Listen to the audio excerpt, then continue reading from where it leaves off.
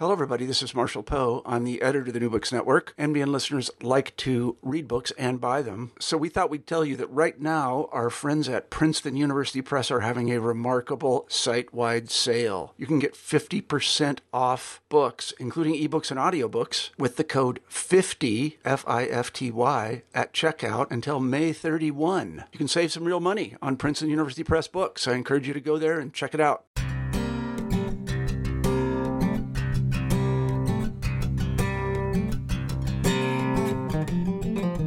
Renowned scholar Michael Gorman examines the important Pauline theme of participation in Christ, a topic of great interest in New Testament circles and one that is central to Paul's theology and spirituality.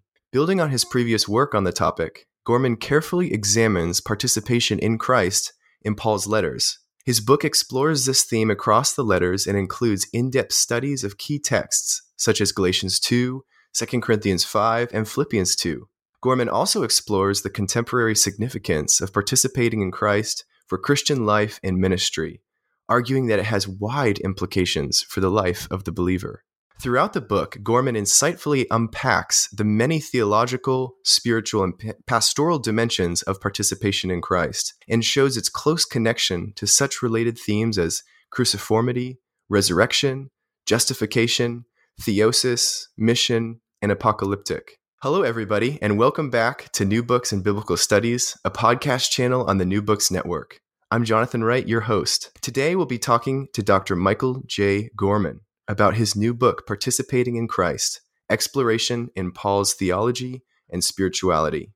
Dr. Gorman is the Raymond E. Brown Professor of Biblical Studies and Theology at St. Mary's Seminary and University in Baltimore, Maryland. He formerly served as the Dean of the Ecumenical Institute of Theology at St. Mary's. Gorman is the author of numerous books, including Cruciformity, Paul's Narrative Spirituality of the Cross, Inhabiting the Cruciform God, Scripture and its Interpretation, and Elements of Biblical Exegesis. Dr. Gorman, welcome to the show. Thank you, Jonathan. It's a great pleasure and joy to be here with you. Yeah, I wonder if you could begin the interview by telling us a little about yourself and how you became interested in biblical studies. Yeah, that's a great question. I didn't become a really serious Christian believer until about the age of 15 or 16. So even though I kind of grew up in the church, I had never read the Bible until my middle teen years. And I decided, in light of that, to go off to college. I was planning to be a French teacher and majored in French. And one of the requirements at my college was to do a second language. And I said, well, I'd like to learn Greek so I can read the New Testament in Greek. And I got hooked. I started reading Greek. I started dreaming in Greek.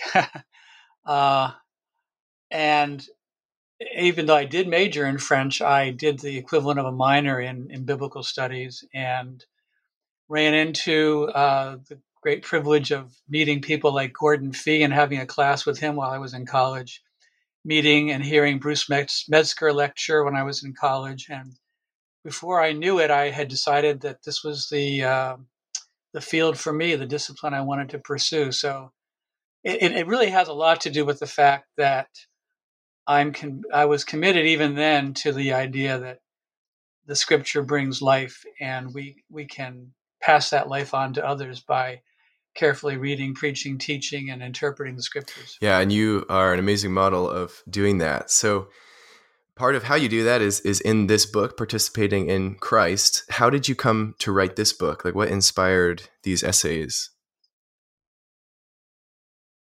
Yeah. Well, the book is, in one sense, a collection of essays, and in another sense, it is a coherent argument, as you said in the intro.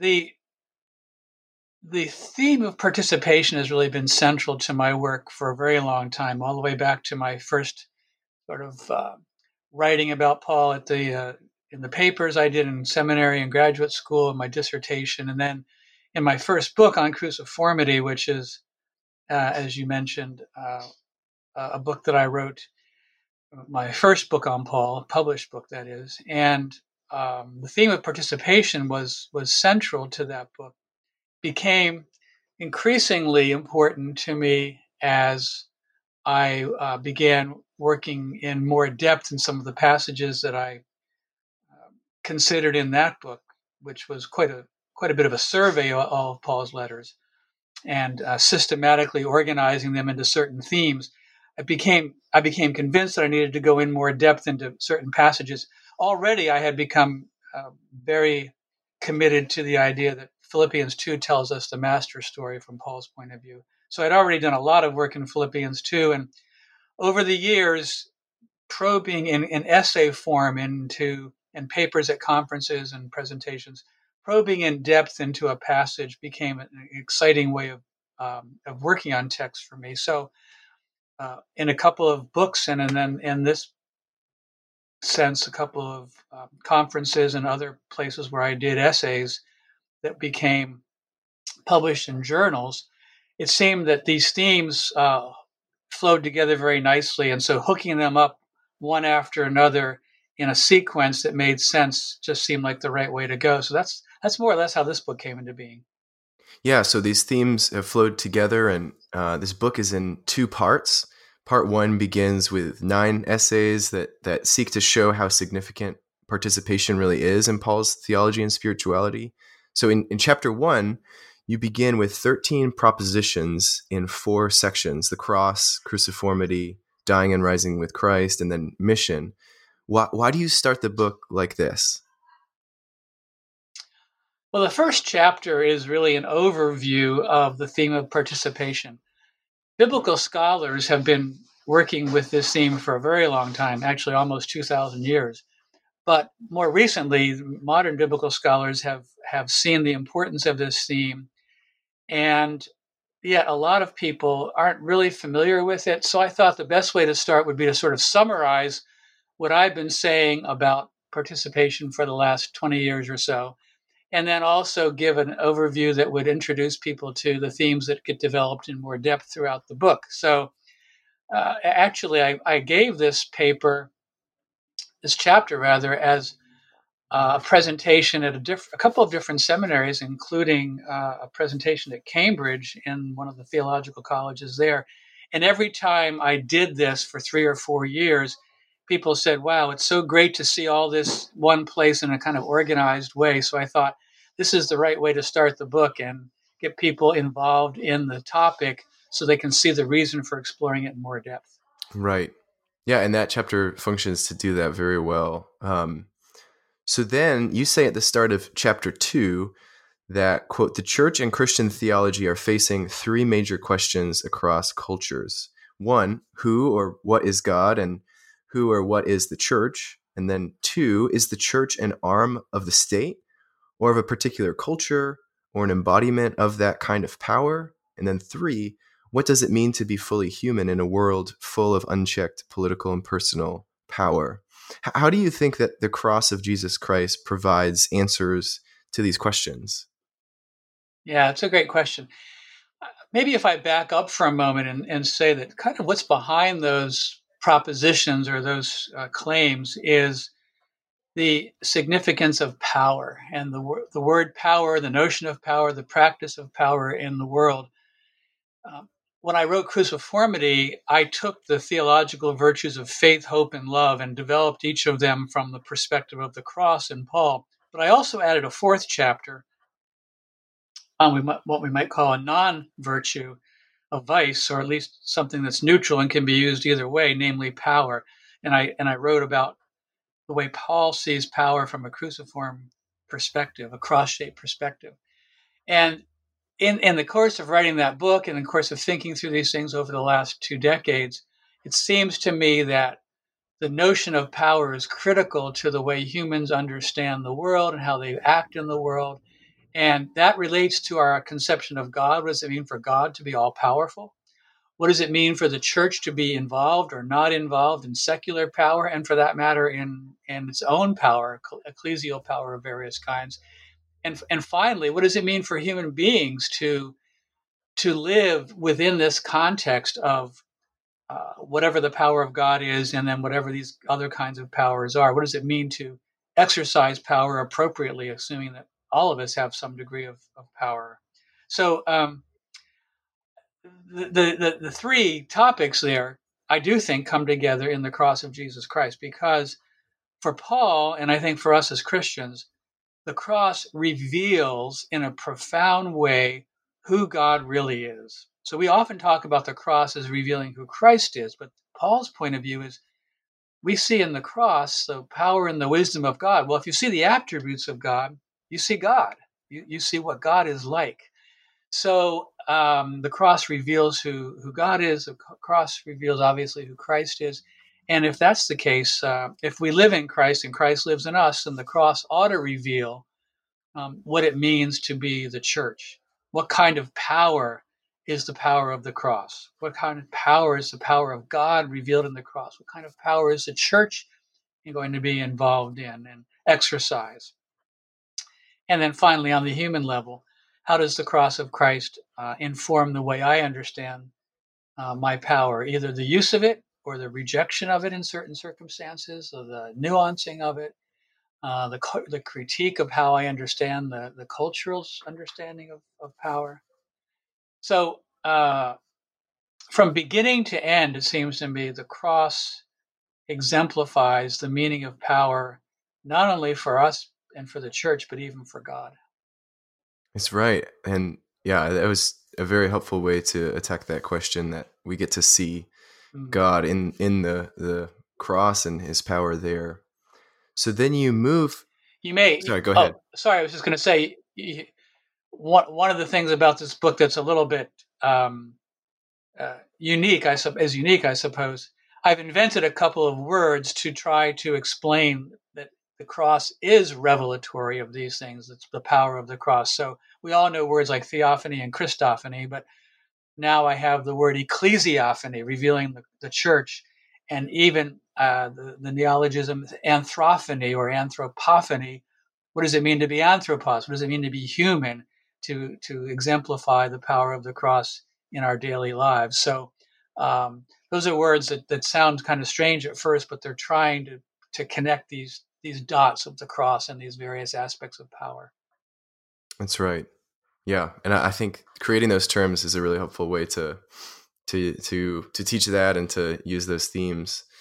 So then we move to chapter 3, which begins as a response to some scholars who want to use the terms resurrection form and anastiform, along with cruciform. So in referring, in this discussion of participation in Christ in Paul's thought, what is your response to those particular terms? Well, the term cruciform simply means cross-shaped. It's a metaphorical term borrowed from not archaeology, but from buildings, like a church, cathedral being cross-shaped, architecture, excuse me. And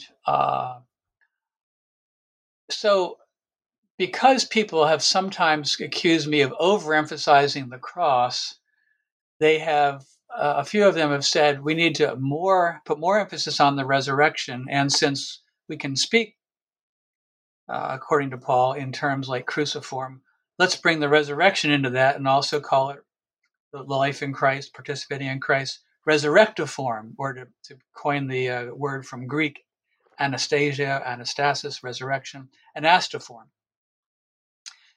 So I puzzled over this when the critiques were raised, and I was willing to admit that the resurrection maybe needed more emphasis in my own work, and I began to do that a few years ago. I had never sidelined. I didn't think I'd ever sidelined the resurrection, but I would admit to focusing on the cross. And yet the term resurrectiform seemed to me to be the wrong term. It implies a parallel between being shaped by the cross into a pattern that's like Christ's self-giving in his incarnation and death. And resurrectiform would imply that our life in Christ now is also enjoying, if you will, the benefits of the future resurrected state. Someone recently called it gloriform. They're already glorified, so to speak. And I do think there's a sense for Paul in which we are glorified already in the present. But it's an odd glory. It's the glory of the cross. It's cross-shaped glory. And so I got concerned that could be misunderstood as a kind of triumphalism and perhaps an over-anticipation of the future. So what I propose instead is to talk about resurrection-infused cruciformity, or resurrectional cruciformity. That is to say, yes, the power of the resurrection does work for Paul in our life in Christ now, but it works paradoxically in the shape of the cross. So the form is always cross-shaped. The power that allows us to live in a cross-shaped way is the power of the resurrected Jesus, not just the power of resurrection in general, but the power of the living Christ. This becomes really evident in 2 Corinthians, where Paul, especially in chapters 4 and 5, speaks about his own ministry of completely an ongoing way experiencing the dying of Christ in his own life, in his own body. And yet, ironically and paradoxically, it's that very life of self-giving love that is shaped in the shape of the cross that gives life to himself and gives life to others. So I want to maintain that paradox.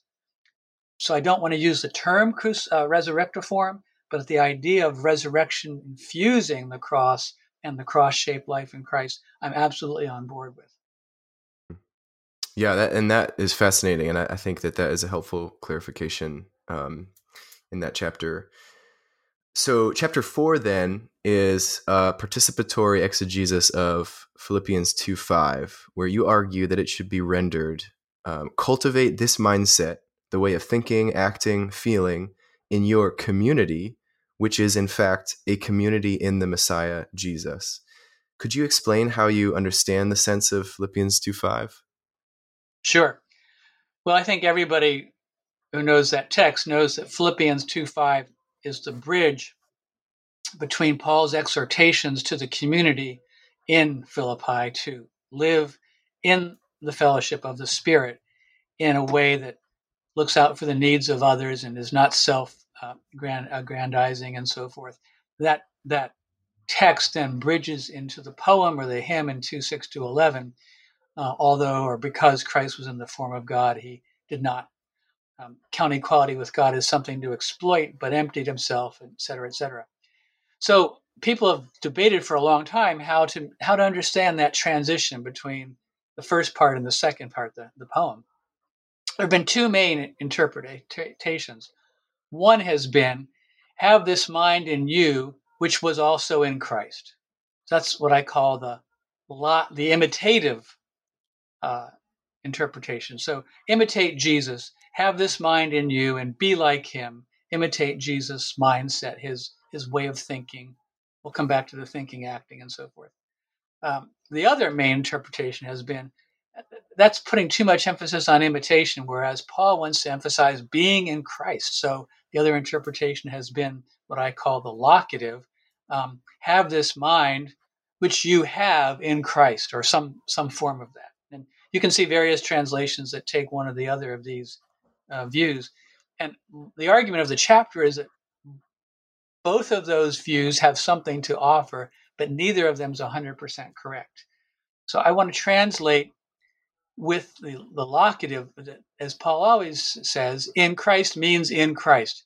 In Christ here meaning in the community. So we live in Christ, and it's while we're in him that this mind, this way of thinking, acting, and feeling, and there I'm borrowing the language of Steve Fowle in his commentary on Philippians, that in the community is being defined as being in Christ. So in your community, you could say, the words actually say, have this mind in y'all, and y'all are in Christ. I like to use that y'all, that Southern saying, because Americans, especially most Westerners who speak English, forget that many of Paul's yous are plural, and most of his exhortations are plural. Even here in 2:1-4, they are. So the translation I'm offering focuses on the multidimensional character of thinking. It's not just an attitude. It's an attitude with consequences.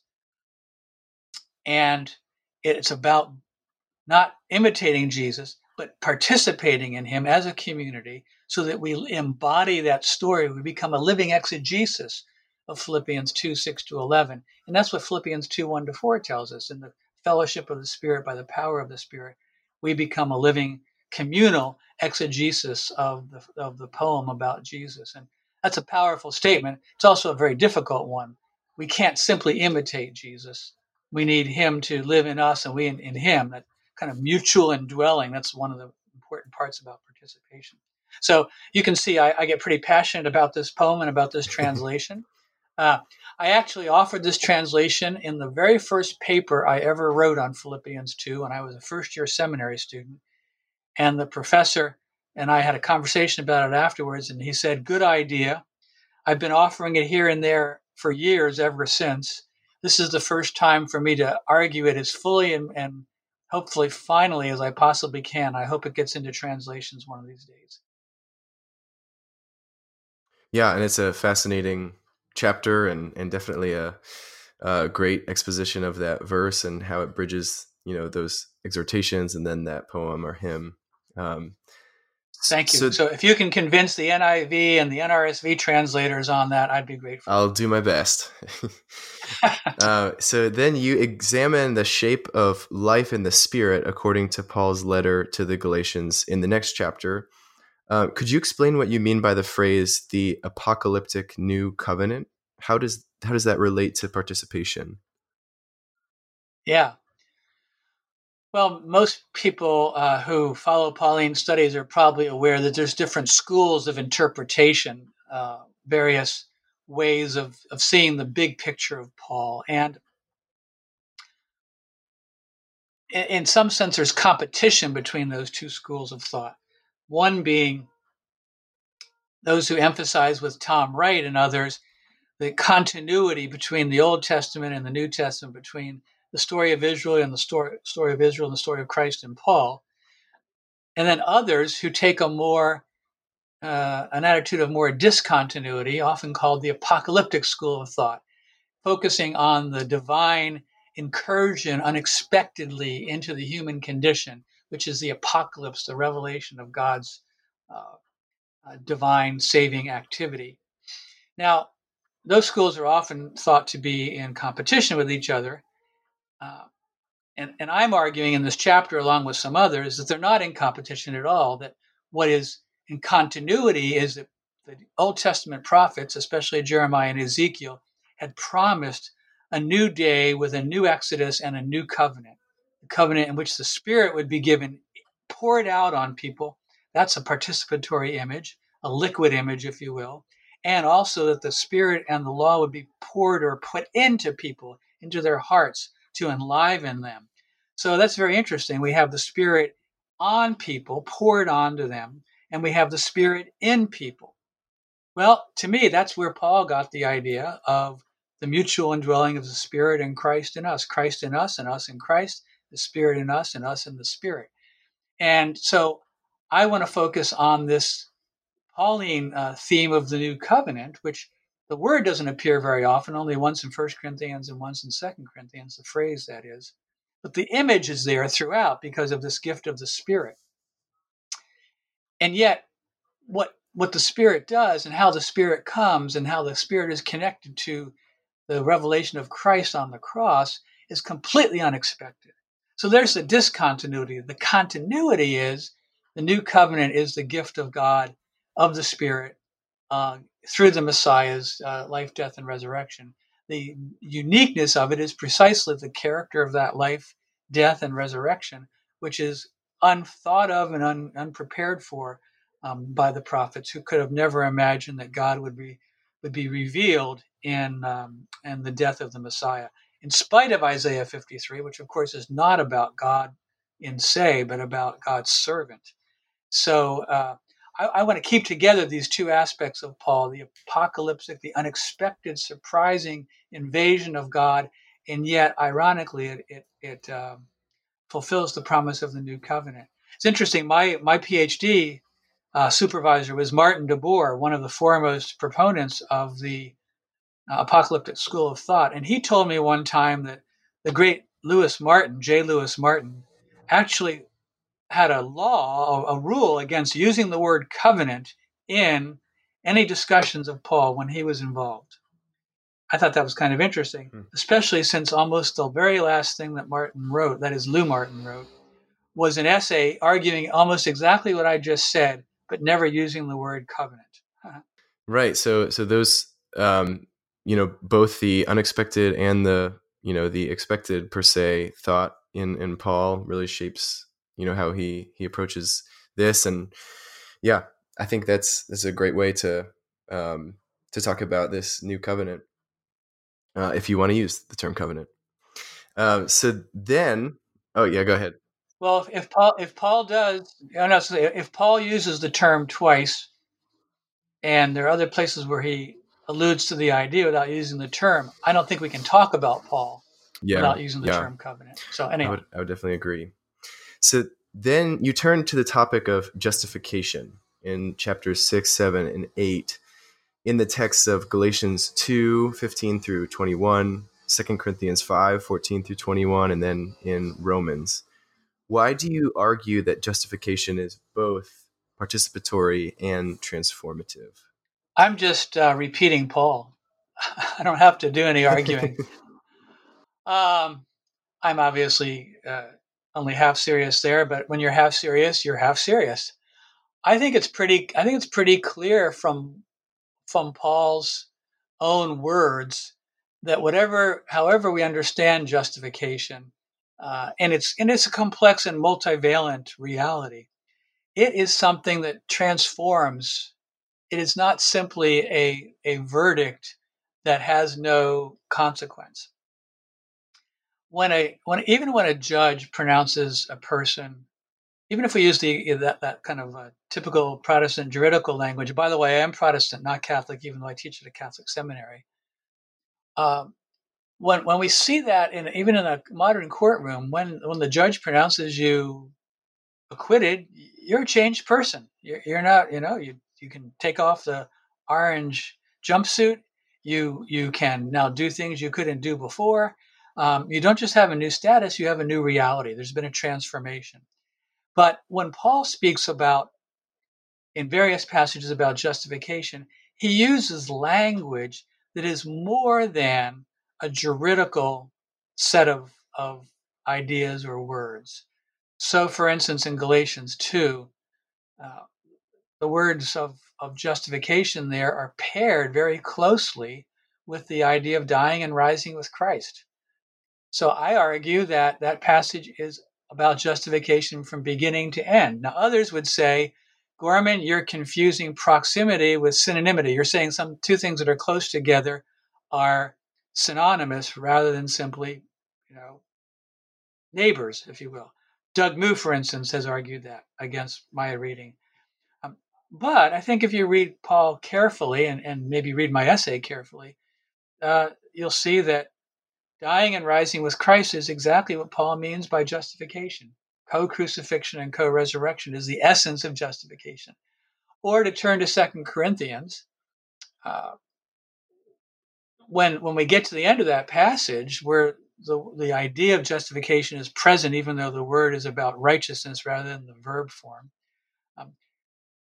Christ became what we are so that we could become what he is, to paraphrase from later interpreters of Paul like Irenaeus, or to quote Paul himself, God made him who knew no sin to be sin on our behalf, that in him, notice the participatory language, that in him we might become the righteousness of God.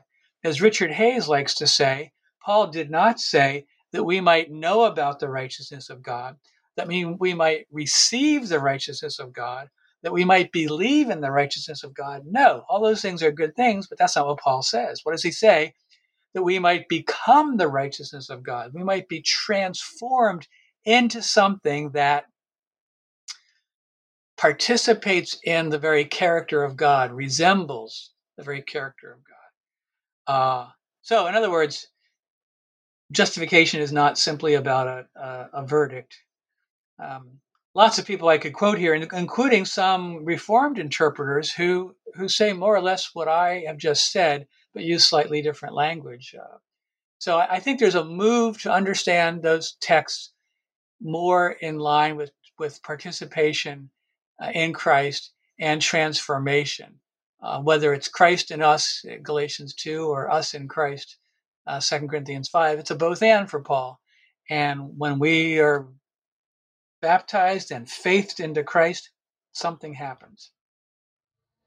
Right. Yeah, thank you for clarifying that. I think, that really does clear up a lot. And I just recommend those chapters for people to go read and learn a lot from, for sure.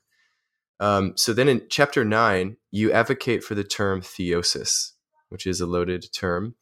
You define it as transformative participation in the kenotic cruciform character of God through spirit-enabled conformity to the incarnate, crucified, and resurrected, glorified Christ. Could you just give us maybe a quick overview as to why you think this term is useful? Well, the term is controversial, as you indicated rightly, Jonathan. I suppose I think the term is useful because it captures something that's at the heart of what Paul is up to. And that is to say that we humans have the opportunity, the privilege, the possibility of participating in the very divine life, the life that is the life, as we'd say in Trinitarian terms, of Father, Son, and Spirit together. And I think Paul is a very early Trinitarian theologian, if you will, in more than just an embryonic way. But anyhow, pardon me. So the term theosis implies that we are in the privileged arena of participating in the life of God as a process of becoming more and more like God. Now, most Christians would agree with everything I've just said, even if they don't use the term theosis, that we get to participate in God's life, and that in so doing, we become more and more like God. And when I was working on the first book that I used this term in, which was Inhabiting the Cruciform God, back in the middle 2000s, I coined a word. I argued that cruciformity is ultimately theoformity. So, in other words, being shaped like the cross or being shaped like Christ on the cross is ultimately about being shaped in the form of God. And as soon as I created that term, I came to the realization, why should I create a new term when there's a term that exists in the Christian tradition, namely the term theosis? So I think that term helps us understand two things about being in Christ. A, it's an ongoing process from faith and baptism to final glorification. It's one continuous process. And it's a process not only of becoming like Christ, which it is, but therefore also becoming like God. And that's what I think the usefulness of the term is. I will say in the book, and I have said it in various places, I don't think the term is an absolute necessity to use, but I think it's very helpful. I think it's completely appropriate and very helpful. I don't know if you want to push back on that a little bit. For many people, it's a brand new term, Right. especially for No, many absolutely. Protestants. And I learned about it in a Protestant, in a Protestant tradition. And yeah, I just wonder if you would differentiate it from like deification, or would you say that they're kind of one and the same? For me, those two terms are basically interchangeable. Um, there's a lot of both Greek terms and English terms that have been used to express this theological and spiritual reality, and none of them is perfect. There are various interpretations of theosis or deification that make it sound like, and this is a great fear that people have, rightly so, make it sound like we stop being human and someday become literal gods, small g or even large g, uppercase G. And in that sense, cross the line between creature and creator. And no proponent of Orthodox, small o or large o, Orthodox Christian theology and theosis would ever say that. Uh, but some people think that term deification implies that more. And maybe one other thing to say about this is because there's a variety of interpretations of theosis and deification in the Christian tradition, I prefer to use what I think is a pretty generic, although very cruciform understanding of theosis. And I don't use, for instance, personally, I don't use the language of energies, which sometimes occurs in the uppercase O Orthodox tradition. I don't see this as a doctrine as much as I do as a theme and a handy term. So I don't want to get too specific about it. But I do think it's important for us to see this continuity, and for Protestants in particular, to begin to break down the division between justification and sanctification. And the term theosis helps to do that, to see the whole entrance into and being in Christ as a process of ongoing and unending transformation. Yeah, well, and I've really appreciated that. And I think that chapter 9 is clear and helpful, and you define your terms very clearly. So I think that for those interested, it will be very useful for them. So then lastly, in part 2, you spend 2 chapters kind of turning from this theological study in Pauline literature to then reflections on how your investigations and conclusions impact the contemporary church. So how do you see a theology of participation changing the modern church? Thanks for another great question. The last 2 chapters of the book are my attempt to say this is not just about Paul's theology or just about understanding Paul, but it's understanding what it means to be the people of God, to be the church in the contemporary world. And the 2 chapters, the last one is of the book is on the resurrection. I'll come back to that in a moment, but maybe just to say something about the first chapter. Many people may remember that the late great Martin Luther King preached a sermon on Paul's letter to the church in America, in which he primarily focused on the racism that existed in the church. And he preached the sermon a number of times in the 50s and 60s.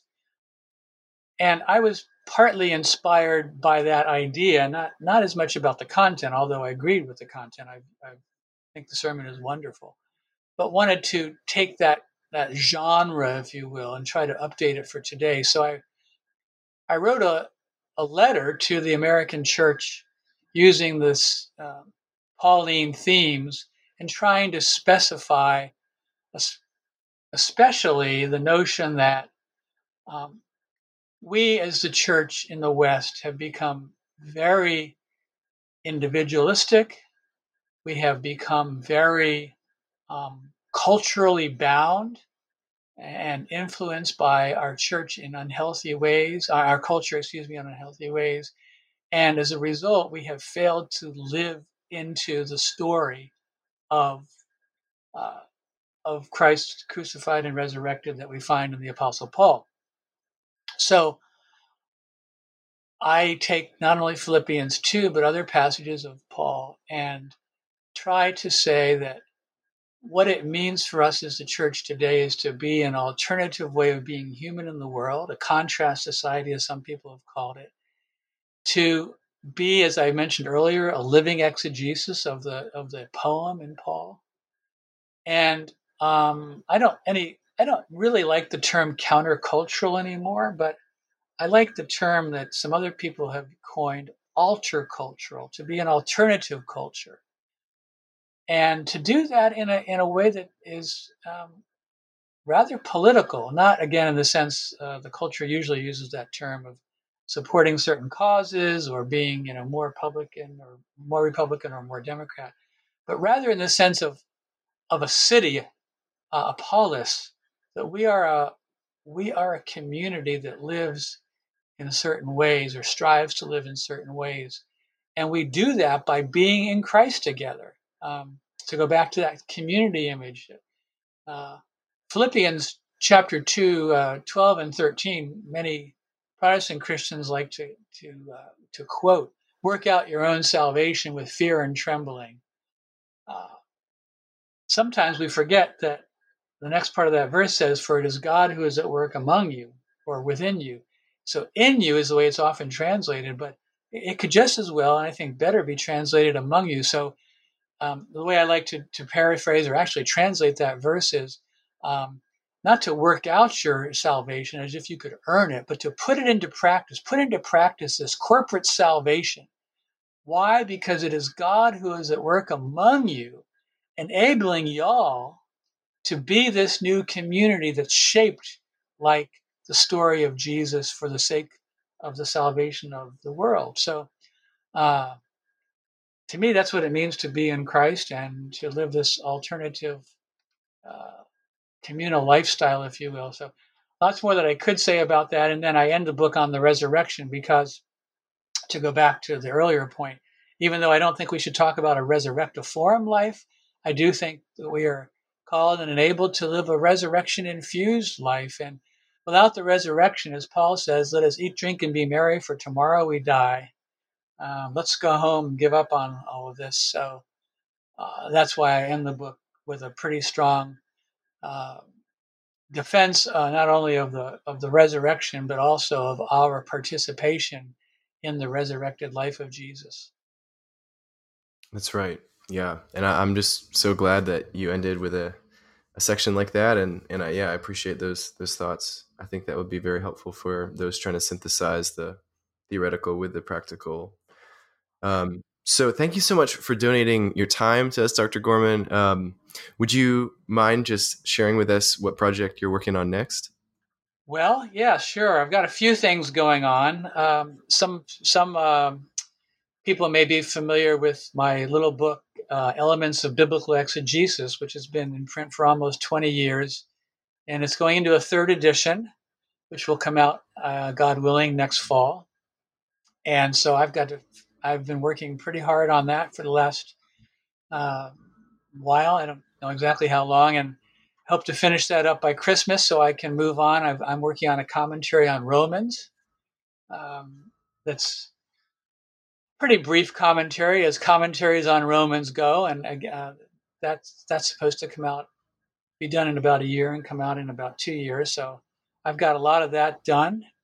And there's always the essay, the short thing here and there, but those are the two book projects I'm working on at the moment. And I've also got a small book of non-Pauline perspectives coming out, probably again in about a year or so, that I hope will be a way of saying that I can read outside of the 13 letters of Paul. Well, great. I'm excited to see those when they come out. So for our listeners, I really think Dr. Gorman has added a very helpful work that dives deep into Paul's theology and spirituality. So if you're interested in Paul, you're interested in this book. Thanks for listening to this episode in New Books in Biblical Studies. Until next time, I'm your host, Jonathan Wright. Take up and read.